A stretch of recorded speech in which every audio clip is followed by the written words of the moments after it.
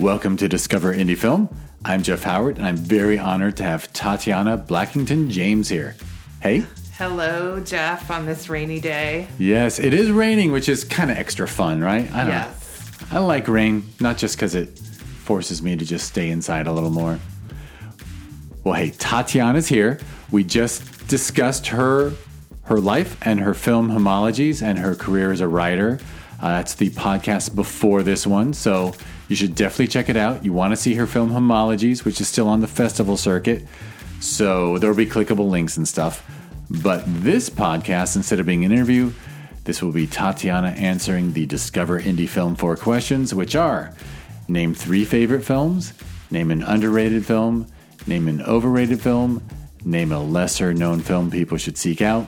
Just 4 simple questions. Hey, it's just fun to get started.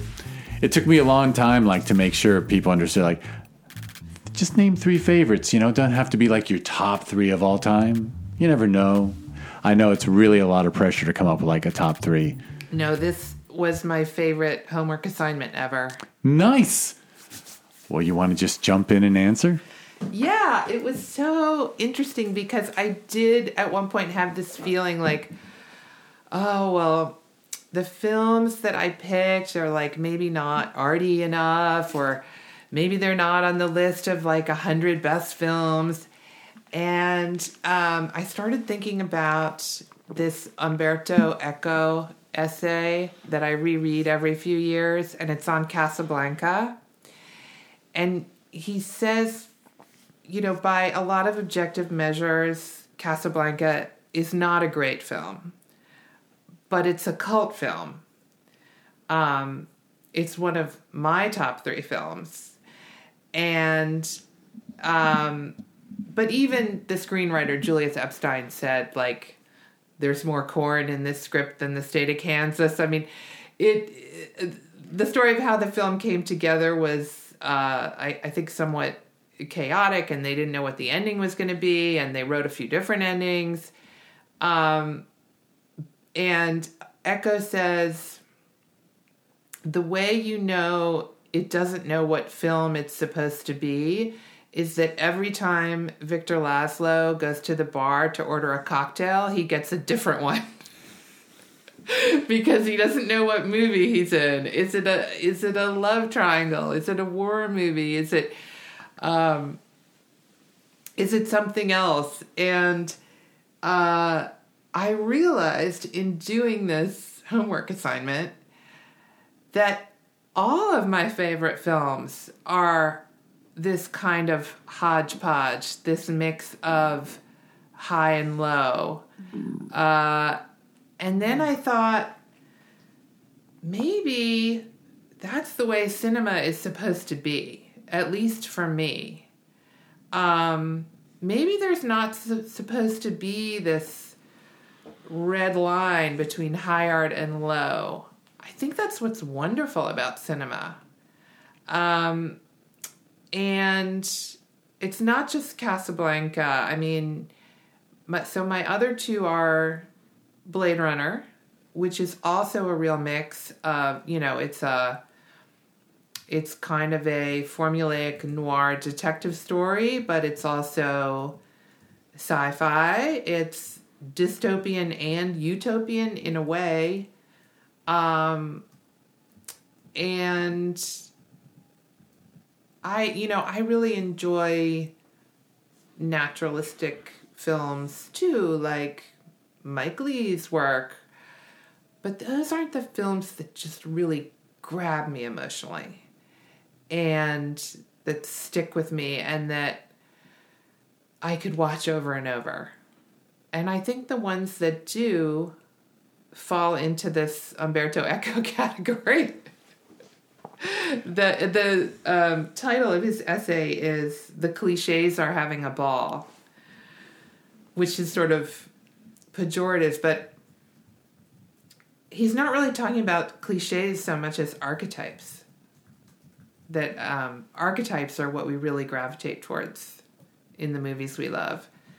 And my third is the movie Diva by Jean-Jacques Benex. And that one inspired me to basically become the world's biggest Francophile. I became a French major because of that movie. I went to live in Paris because of that movie. I became a screenwriter because of that movie. And, high, low, again, it starts with an opera singer singing an aria. And then a little while later, we have a car chase. It's a total genre hodgepodge, and people didn't know what to do with it. When it first came out, it was not so much a box office failure as it just disappeared. And then it was at this one theater, in Saint-Germain-des-Prés, and word of mouth, people are like, you got to go see this, you got to go see this. And then it became a worldwide sensation. So I guess I love both films and people that are difficult to categorize. And a lot of my heroes they didn't fit in any niche. They were like not quite in step with their times.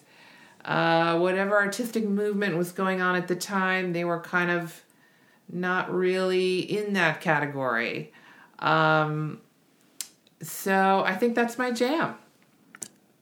I mean, it's a great jam. I was going to say that besides what you said about, there's not a red line. Yeah, and there really shouldn't be a red line between comedy, drama, historical. Like it's so funny because I've loved Casablanca from the first time I saw it. And it's at least in my top 5, my top 3. It's so freaking hard. Well, but I'm always amazed by how not dated it feels to me. Yeah. To me, it feels as current as if it is happening now. Somehow, Although I tried to get my son to watch it, and he was not interested at all. Interesting. Yeah. I didn't see it till college, but interesting. I mean, I saw it, I think, just on TV when I was a kid, on a weekend or something. And I realized the 3 movies I named are old, and that is because I think when you're past your 20s, at least with me, things don't grab me viscerally in the same way they did when I was young. And I don't think it's because the quality of movies has declined.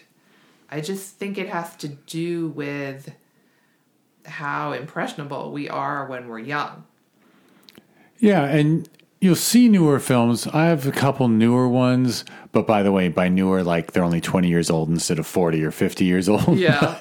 but yeah, I mean, what resonates with you as a young person locks in, just like everyone's favorite band is determined in high school, isn't it? I mean... That's funny because, I mean, I'm a child of the 80s and I love 80s music unapologetically. But it's not really what I choose to listen to except every once in a while when I'm feeling nostalgic. I mean, I can move on with music. And, good. I was going to say, the funny thing is, so Diva and Blade Runner are like barely a year apart, right? As far as when they came out. Let's see. I think Diva came out in 82, and I don't know when Blade Runner came out. I think Blade Runner is 81 or 2. Okay, yeah. I could look them up, but yeah, like right around, which was, but anyway, I do appreciate you choosing those. And I agree, like, it's funny because a lot of people would say Blade Runner is hard sci-fi, and I guess it is, but there's so much in it about the human condition, about relationships, about technology, all these films. Yeah, human beings are a little too complex to like just have simple story. I mean, simple stories are great, but I like that you like the complexity of humanity and of life and of storytelling. Well, in a lot of sci-fi, I think people don't speak the way they do in real life it's always this sort of like high-minded kind of like you're in a great hall and the king is holding forth, that, you know, it's very philosophical. But in Blade Runner, the guy's like Harrison Ford's like this gumshoe that talks like an ordinary person. Yeah. And that creates a beautiful contrast, I think. It really does. And like you said, it's noir, but it's futuristic, but it's current, but it also gives us a glimpse of a multicultural society that's even more blended than we are now. Like it's just whatever. It's kind of a perfect film. The funny thing is, I've had to sit here and smile when I've had a person or two tell me on this podcast that they like Blade Runner 2049 more than the first one, and I'm like, okay, I'll just lift my chin off the floor. Yeah, not in that category. Didn't work for me. You know, David Peoples did not write the later one, and I think it shows. I think he's a genius screenwriter, and his, as you say, I mean, his humanity was missing from the second one for me. Oh, I won't get into shitting on the second one. I just, although amusingly, okay, I should let you go faster, but do you have a favorite version of Blade Runner? Because I've seen like too many cuts. I like them both. I like the director's cut, and I like the voiceover and the not voiceover. I like it all. Like it all. Yeah. All right. I guess I was cheesy. I do have one, but I don't think you can see it. Oh. Which is, when I was in college, they released a director's cut that wasn't Ridley's. Like the studio just put out one that sort of fixed the ending, I think. Well, they got rid of the voiceover at the end, I think. I forget what was different, but they released that in theaters, and then when Ridley Scott saw that, he said, wait a minute, I want to do my real director's cut. Mm-hmm. And actually, there was that middle one that I think disappeared that I enjoyed the most. But it's all, like, I'm with you. Every version has been great. Yeah, his director's cut is quite long, but yeah. And he throws in the unicorn from Legend or whatever. Oh, I don't remember that. Anyway, brilliant film. All three films are wonderful. Although if I saw Diva, I don't remember it well enough. I got to jump back. But I totally remember when it came out, and I remember it being a really kind of a sensation, right? Like once it clicked in with audiences. Oh, yeah. Yeah. Excellent. All right. Well, you want to name your underrated film? So I went back and I rewatched this yesterday. And I was like, my God, this film is bonkers. People are going to think I'm crazy when I bring it up. But I still love it, even though I now realize how bonkers it is. And it's a film from 1976, and it's Brian De Palma, and it's called Obsession. Have you seen it? I haven't. Apparently, Hitchcock was furious when it came out because he thought it was a ripoff of Vertigo. But it's so much more twisted, I think. And it's Paul Schrader, who wrote Taxi Driver. He's the screenwriter. And the score is by Bernard Herrmann, who did all of Hitchcock's movies. And it's Bernard Herrmann's favorite score that he wrote. Bernard Herrmann loved this movie. He was madly in love with Geneviève Bujold, who plays the lead, and lead girl part, as they used to say, and he actually apparently had quite a lot of input on the script. He influenced De Palma to shorten it and change the ending, and said, no, the movie's over here. It's all done here. This is the end. You don't need that other part. But it, and it stars John Lithgow, who plays a Southerner with like this absolute foghorn leghorn accent. And he's so good. I've never not loved John Lithgow in anything. Agreed. And every shot is just a painting. Parts of it are shot in Florence and in a town in Tuscany called San Gimignano. Which if you ever go there, they have a museum of torture, which is also quite twisted. It's good to check out. It's the history of torture devices. That has nothing to do with the movie, except it's twisted also. But it's, this movie it's overwrought. It's super Freudian. It's kind of operatic. But the shots are so beautiful and the actors are so great that you just go with it. At least I did. And it has these scenes that I think if I were a screenwriting teacher, I would bring to class to say, okay, see this? Like, this is how you make a scene do double duty. See this? This is how you add tension. Like there's this wonderful scene where, so it's about a kidnapping, right? Cliff Robertson is this kind of upstanding, loving husband, and his wife and daughter get kidnapped. And he's told, it's set in New Orleans. And he's told he has to get on one of these, is it like a steamboat, the one with the wheel that churns the water? Is that what you call it? Yeah. On the Mississippi, he has to get on one of these boats, and he has to throw a suitcase of money onto an abandoned dock. And so he has this suitcase, and he gets on the boat, and all the other passengers on the boat are Boy Scouts on an outing. And they're about like 10 or 11 years old, all these Boy Scouts in their uniforms, and they're so excited to be on a field trip, and they're running around and laughing and talking, and here's Cliff Robertson, stone-faced, worried about the life of his wife and daughter, and just having those Boy Scouts on the boat adds so much tension to the scene. And there are lots of little, just brilliant filmmaking touches in it. For sure. Now I really want to see it. I don't think I saw it. And I had a little De Palma phase, right? Because I remember when we all got into like Body Double and some other stuff. But yeah. Okay, cool. Very good. Certainly underrated.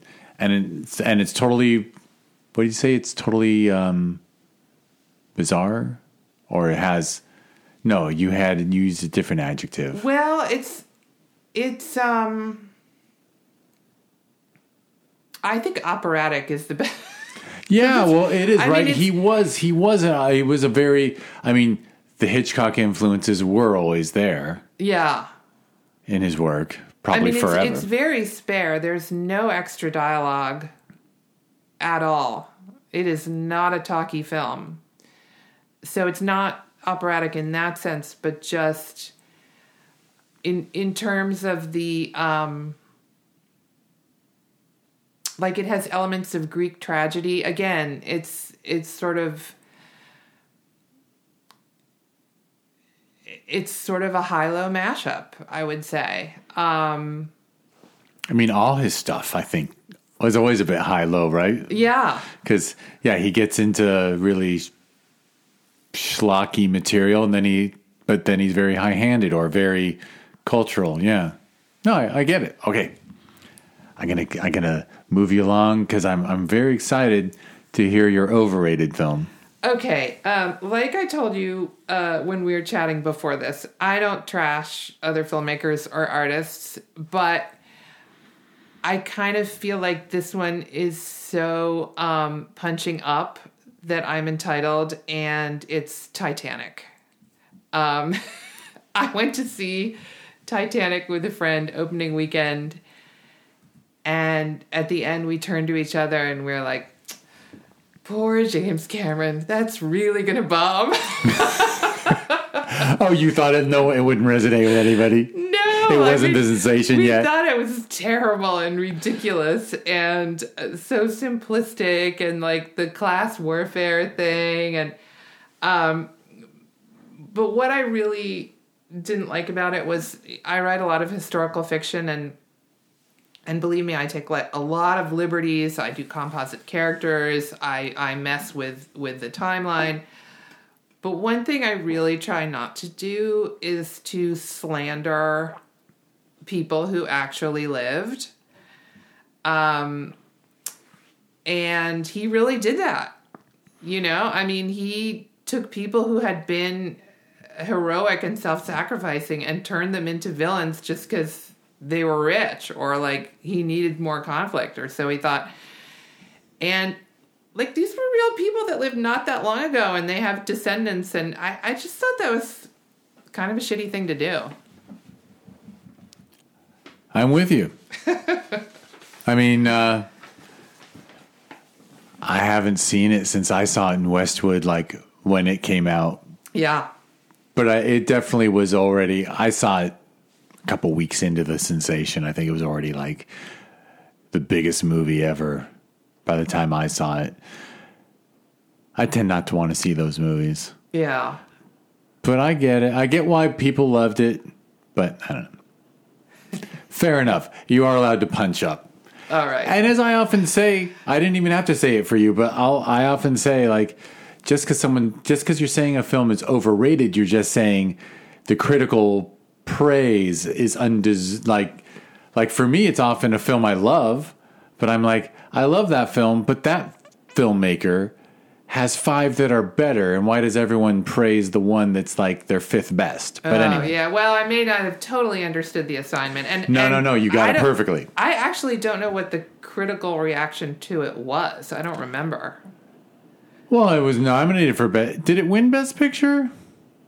It might have. Oh God, I hope not. It was nominated for shit. It was pretty. You know, now maybe in retrospect, but I think it's a. But audiences loved it. So it was huge. Overrated in that sense. Huge. They're all wrong, and I'm right. Yes, I totally agree. All right.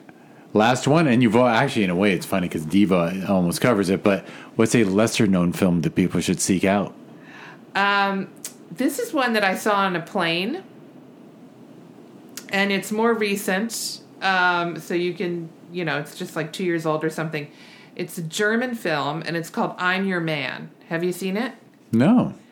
And it's about AI, so... it stars Dan Stevens from Downton Abbey. He played Matthew, and Sandra Hüller from Anatomy of a Fall.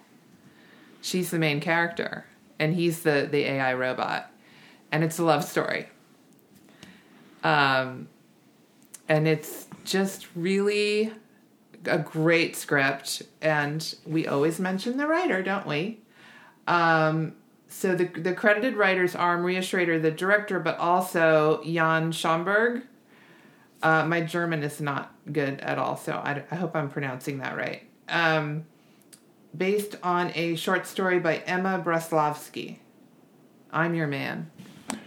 Now I'm wondering if I did. I may or may not live with a huge fan of that actor. Oh, Dan Stevens? Dan Stevens is he's pretty dreamy. He is very dreamy. Yeah. I get it. It's cool. And apparently speaks fluent German. Yeah. Yeah. The German-British connection is way tighter than people, I think those world wars kind of threw us off of the German-Jewish connection, but they're really I said German-Jewish. German-British connection. Uh-huh. Because, they're actually really tight. I mean, they share royal families and shit. Yes, they do. In fact, all the royals are German, aren't they? Yeah. Yeah.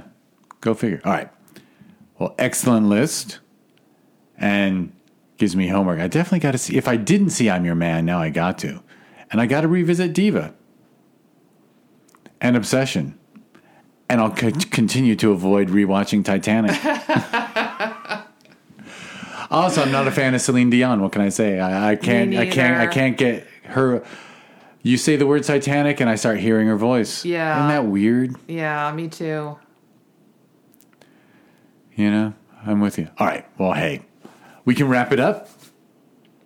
Thank you for the best homework assignment ever. So fun. Excellent.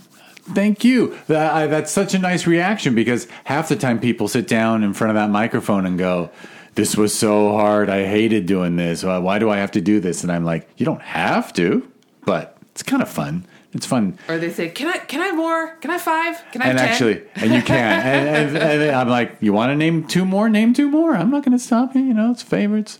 It's funny because there's a filmmaker actually based in France, and he wanted to interview me for the 100th episode. Uh-huh. We never got our act together. So actually, if someone goes deep on this podcast, it goes from 99 to 101 because I had saved number 100 for him to interview me. And I was like, well, if I'm answering it, maybe I'll do three favorites, high school, college, like I was going to do like every decade of my life what my 3 favorite films are from that decade. Uh-huh. Because, yeah, I have a hard time too. Like, how do I pick favorites? But you have to be interviewed. That would be so good. It'd be fun, right? How come it never happened? Oh, because he's a super talented digital artist who does like Evian commercials and things for the United Arab Emirates, and he just works too hard and never got around to it. My kids are obsessed with this YouTuber named Caleb Hammer. Do you know who Caleb Hammer is? I barely know what YouTube is. I guess he's like, I don't know if he's a millennial or Gen Z. He's about 30. But anyway, he gives financial advice to people who've gotten themselves into debt. And he does these financial audits. And he's always, shaming them for, usually for buying taquitos. He's based in Austin. Go through their credit card bill going, taquitos. But then one day he had a financial audit of his own. He went to like another person like him, another YouTuber like him, and got his own self audited. And wouldn't you know, he broke a lot of his own rules. Just like you did with adding the films. Oh, I will totally break my own rules. or I'll be loyal. It's up to the interviewer. It's funny, every once in a while Jean-Marie, apologize to you, but every once in a while I think of like auctioning it off. Say, okay, who wants to take the lovely Jean-Marie Marbach's place? It was his idea to interview me, but he has had 3 years and we haven't done it. Every once in a while we message each other about doing it. It just doesn't happen. Well, I might steal his job if he doesn't get on it. Feel free. Anyway, I could just do a whole nother podcast where everyone... All right, I'll shut up so we can wrap this up. It's always nice to get these 4 questions done in about half an hour, and we're right at 28 minutes. We're perfect. This is perfect for the people with shorter attention spans. All right, well, you just listened to Tatiana Blackington James, which I didn't say in the first thing, but I love your name. I think your name is so cool. Thank you. People used to ask me if I had made it up when I first moved here, but I swear I didn't. My mother made it up. And Blackington James, you grew up Blackington, or are you Blackington and then James came from marriage? Tatiana Blackington is my maiden name, and James is my married name. Right, but what a nice flow. It's got a nice flow. You married well for name-wise. And otherwise, too. I'm sure. Actually, he's a very handsome man. He came to the festival, and I was like, hey, nice-looking guy. Anyway, you can let him know I was struck by his looks. He has a reason to listen to this podcast now. He does. That's from a fellow... Well, whatever. Is it cheesy to say, like, from one straight man to another, I think you're handsome? No, I think that's cool. Yeah, there we go. All right, well, you can learn about Tatiana and her film if you go to homologiesshortfilm.com, and it's at homologiesshortfilm on social media. And now it's time for me to just blab about the shit I do. This is the Discover Indie Film Podcast. It gave birth to a TV series. If you want to learn more about either, go to discoverindiefilm.com. It's at DIF Wins on social media. That TV series I casually mentioned, it's on Amazon Prime Video. It's short films handpicked from the festival circuit. The podcast gave birth to it because people kept coming on the podcast, and everyone who had a feature was on streaming, and everyone who had a short was like, well, it's on YouTube now. So I said, wait, let's put a bunch of shorts together and put them on Amazon Prime Video Direct. And it worked. It was awesome. And I won't go on any further. But at DIF Wins social media, Tatiana's Film Homologies won 2 awards at the Sherman Oaks Film Festival that we hold at the end of every November. You can learn more at ShermanOaksFF.com, and it's at ShermanOaksFF on social media. Its sister festival, Film Invasion Los Angeles, we hold every June. That's FilmInvasionLA.com, and it's at FilmInvasionLA on social media. And finally, because I have no respect for my personal time, last year I started a thing called TV High. It's a smart TV app on Roku, Amazon Fire TV, Apple TV, Android TV, iPhone, and Android mobile.